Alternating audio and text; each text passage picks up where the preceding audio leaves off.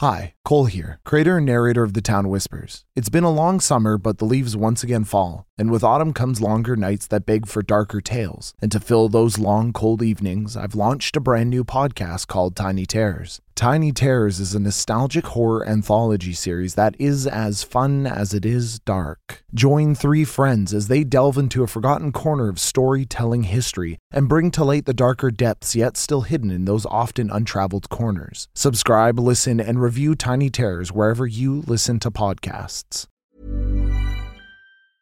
Ready to pop the question? The jewelers at BlueNile.com have got sparkle down to a science with beautiful lab-grown diamonds worthy of your most brilliant moments. Their lab-grown diamonds are independently graded and guaranteed identical to natural diamonds, and they're ready to ship to your door. Go to BlueNile.com and use promo code LISTEN to get $50 off your purchase of $500 or more. That's code LISTEN at BlueNile.com for $50 off. BlueNile.com, code LISTEN.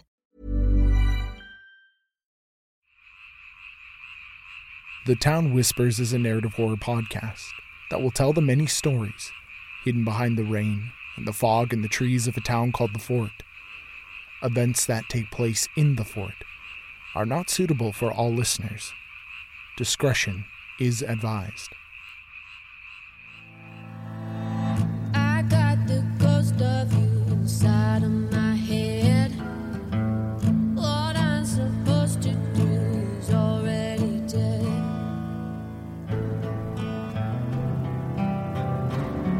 He's already dead. Oh, already dead.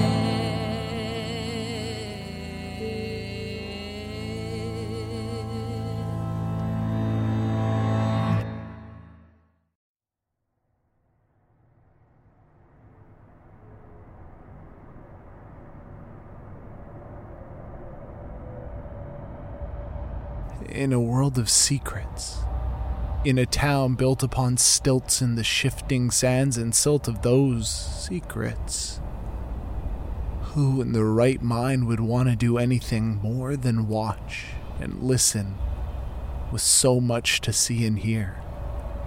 Why step into the muck of it, the mess of it? Why try your hand at creating chaos of your own when it was so abundant? If it were possible in a place such as the one he had inhabited, to ask Edward August Hall that question, he might have said there was no reason to do such a thing. From what Edward August Hall had seen, and as far as he knew, Edward August Hall had seen it all. To get involved, to try your hand, to snatch for power or exercise your ambition was a cardinal sin, and if there was anyone to believe, it would be Edward August Hall, because he knew more than anyone who'd ever lived or would ever live in the fort. But despite the thick red ink of such a rule, the rule to watch and listen but nothing more, Edward August Hall itched despite his lack of body, and that itch had a name, and that name was boredom. Oh, Edward August Hall was so bored, and so many of the townsfolk were so small. Small minds, small lives, small problems, and smaller shadows. And then there was that dastardly trio, Mother Cyprian, Jacob, and Alfie, just running in circles, really. Mother Cyprian with her never-ending schemes, Jacob with his never-ending mischief. And Alfie, well, Alfie was just sad. Really sad. And pockmarked with grief. Of course there was Adam. He'd returned to town still wearing the skin and meat and bones of an orphan boy named James. Just James, with no last name. No history, no family, nothing but a curious coin. Of course, Edward August Hall knew all about James before James was in fact Adam, but if he had a mouth to gossip with, he would have kept that one to himself. Some secrets are more valuable than to be traded like currency. Edward August Hall had seen it all, and if he had legs and a bottom, he'd be sitting on a mountain of gems.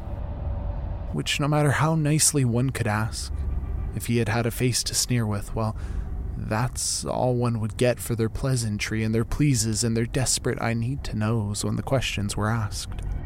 If anyone wanted to know the truth of James and his odd little coin, then as far as Edward August Hall was concerned, it was up to them. There would be absolutely no cheating, no copying of notes. That secret, among others, was his, and he'd take it as far and as wide as his domain stretched to keep it safe, because he knew that only he knew. And that was more intoxicating than anyone could fathom, to know for certainty that what he held was one of a kind. But despite the jewels and the gems, and despite how priceless and precious they may be, Edward August Hall couldn't help but wonder what it might be like to play a hand in the game these long shadows played. That would be a cardinal sin from his own testament, but Edward August Hall could feel the peak of his power still further abroad beyond the boundaries of his domain. Edward August Hall wanted to see what was beyond. No matter how much he knew, no matter how long he watched, and no matter how intently he listened, none of it would show him what was beyond the nothing, and beyond the world of light and shadows. That was the question, wasn't it? Of course it was. Edward August Hall had thought on it often, contemplating the edges to which he'd stretched his consciousness, and what forged those edges. What put them there in the first place? Who boxed him in? It had once been so freeing to explore, to watch, to hide and grow, each unspoken truth a dedication in his name, an offering to him, and the power it gave him was impressive, to say the least. Because he could, if he wanted to. Well, he could influence those beyond his realm, especially those touched by it, those who walked with their heels to it, even those who accidentally managed to visit. Someone like Garrett Franklin. Yes, of course, Garrett Franklin. His ante into the game, his token, his hand to be played. Edward August Hall had played around with the idea for quite some time, testing the waters just a toe at a time. First, it was the nightmares, small and odd, a glaring face behind a window hidden in the reflection of a room. It was exhilarating to break the rules, even if they were his own. So, the nightmares quickly escalated, and they'd escalated to the point where Edward August Hall could literally hear Garrett's heart beating out of his chest. If Edward August Hall still had a mouth, he would have smiled a smile of self-satisfaction. But when he saw Garrett Franklin wake in a cold sweat and how he walked about the world a tired and empty-eyed man for the rest of the day, well, that was power. And power made Edward August Hall want to dance, and he would have if he had feet and legs and knees and hips to dance with. How could he stop after that? Cardinal sins and rules be damned, what could Edward August Hall do if he just applied himself? Maybe it was time to stop simply being an observer. Whether it was or it wasn't, Edward August Hall didn't care, because Edward August Hall had seen it all, and he'd never seen anyone, aside from maybe Adam, do what he could do. And that was a big maybe. In the past, it had been different. But since Edward August Hall had been watching, Adam was just pushed about. Which begged the question, why? Oh, who cared? Edward August Hall had made a project out of Garrett Franklin, and with such a toy, who cared what Adam wouldn't do when Edward August Hall was just discovering what he could and would? After the nightmare, sleepwalking had been the next big step. That had been a delicate balancing act of exerting power and allowing Garrett the agency to move his own body. At first, Edward August Hall had found it difficult to coexist with Garrett's subconscious, but not impossible. What was impossible, however, was exerting that same control to guide him gently, to push him where he wanted Garrett to go during his waking hours. Delusions were the best he could manage. So, there he was, Edward August Hall, more powerful than Mother Cyprian, more hidden than Jacob, and well, certainly less pathetic than Alfie. And there was Garrett, who was unknowingly and unwittingly in his employ and made for a fantastic toy, especially given his current circumstances. But there was something that troubled Edward August Hall. Yes, something that troubled him deeply indeed. As Edward August Hall, who'd seen it all, pulled and plucked at the strings of Garrett Franklin, making him do as he willed, as he had really begun to make strides, evolving the sleepwalking to a full infestation, pushing the buttons of that subconsciousness of his. Something had slipped in. A silly little poem, really, but one that said more than what it expressed at face value with words alone. Perhaps it was paranoia. The first time it had happened, he decided it was just that, something from a memory buried deep. And how was Edward August Hall to know any better? Before he'd found Garrett with his mind already frayed and ripped at the seams, there was no need to watch him. After all, Garrett did the same thing every day with no deviation, and that was boring. What little ambition he'd had, boring. What little purpose he'd had, boring. What little future he'd had, boring. What could possibly be so interesting to warrant Edward August Hall's watchful eye? Edward August Hall already knew what had broken Garrett. He'd watched it. Some might say in some small part he'd instigated it. At the very least, he'd greatly benefited from it. That was, of course, the first time he'd let himself be seen by Reverend Albert, and that beautifully naive man that thought him a god. But as time passed, Edward August Hall began to think that maybe Reverend Albert was right. Maybe Edward August Hall was a god. Not the god, but a self-fashioned one, and in his own fashion he'd proved that very sentiment. After all, wasn't divine intervention a lack of free will? Wasn't it fate? And wasn't that at the whim of God? And wasn't Garrett Franklin, at least while he slept, prey to Edward August Hall's will? He was. But God could also raise the dead, couldn't he? Edward August Hall was sure he thought he had, which kept him thinking.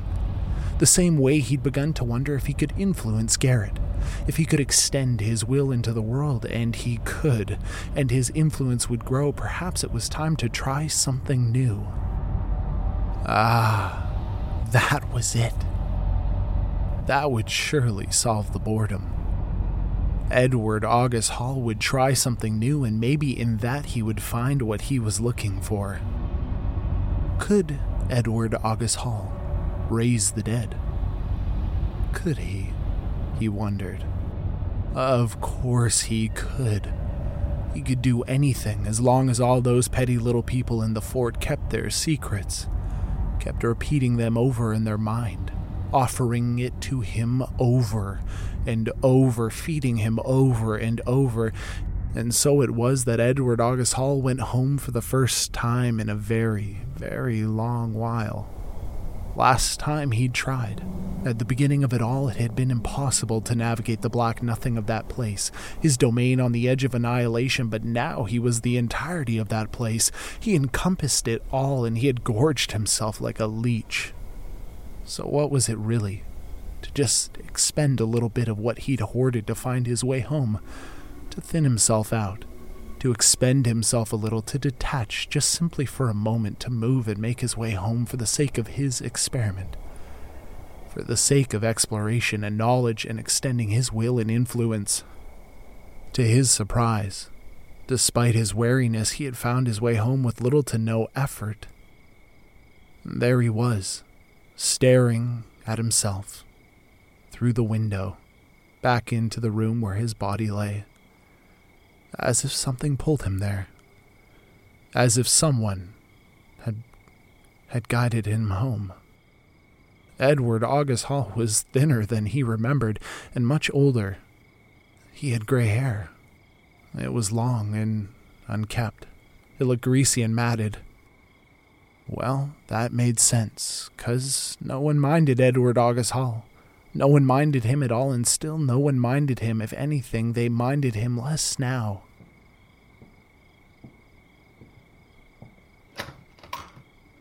Edward August Hall watched as the door slowly opened.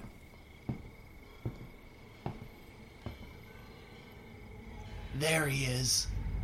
Hello, Edward August Hall. I've been meaning to introduce myself for quite some time.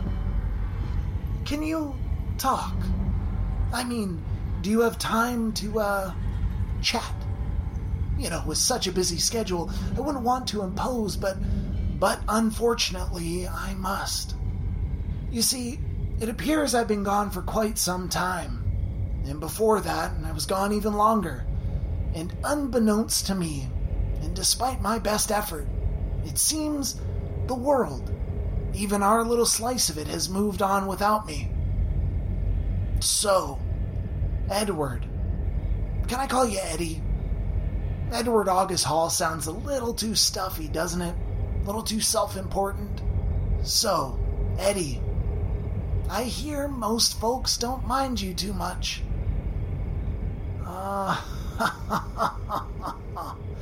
In fact, they don't really mind you at all, do they? As Adam approached the corner of the bed, he placed a hand on the skeletal neck on the body that once belonged to Edward August Hall, and from just outside the window, in the black beyond that barrier, Edward watched nervously. Hey, Eddie, have you ever wondered what happens to you if you die? Adam gripped Edward's comatose throat. It felt brittle and frail and easy to snap. No thoughts. Did I confuse you? I mean, what happens to you out there watching if your body dies in here? It's the age-old question, really, isn't it? Adam's grip tightened, and Edward August Hall felt a breathlessness that he'd not experienced since his ascension. Listen, I don't really want to, but I will. Wait, no, sorry, that wasn't right. I mean, I want to. I desperately want to, but I won't. If you tell me what I want to know. Adam's grip tightened, and the pale skin of Edward's old body laying there in the bed began to turn blue in the lips and flushed in the cheeks. No one minded you, Eddie, but I mind you. I've been minding your intrusion for a while. I tolerated it because it's always good to have a second pair of eyes. But if you don't tell me what I want to know, I'm really gonna start minding you.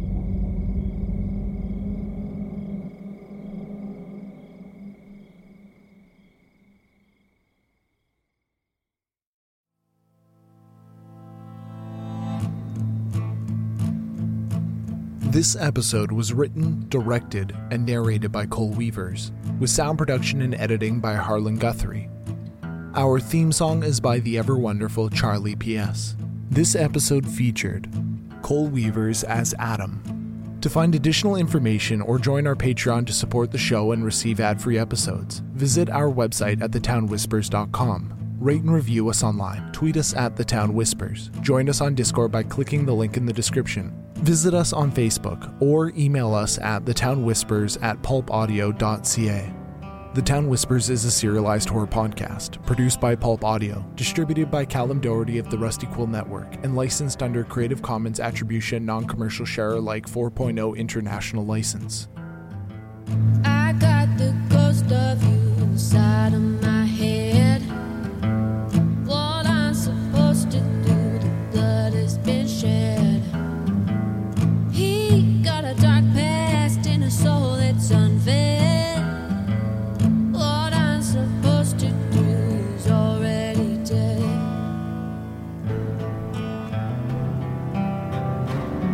He's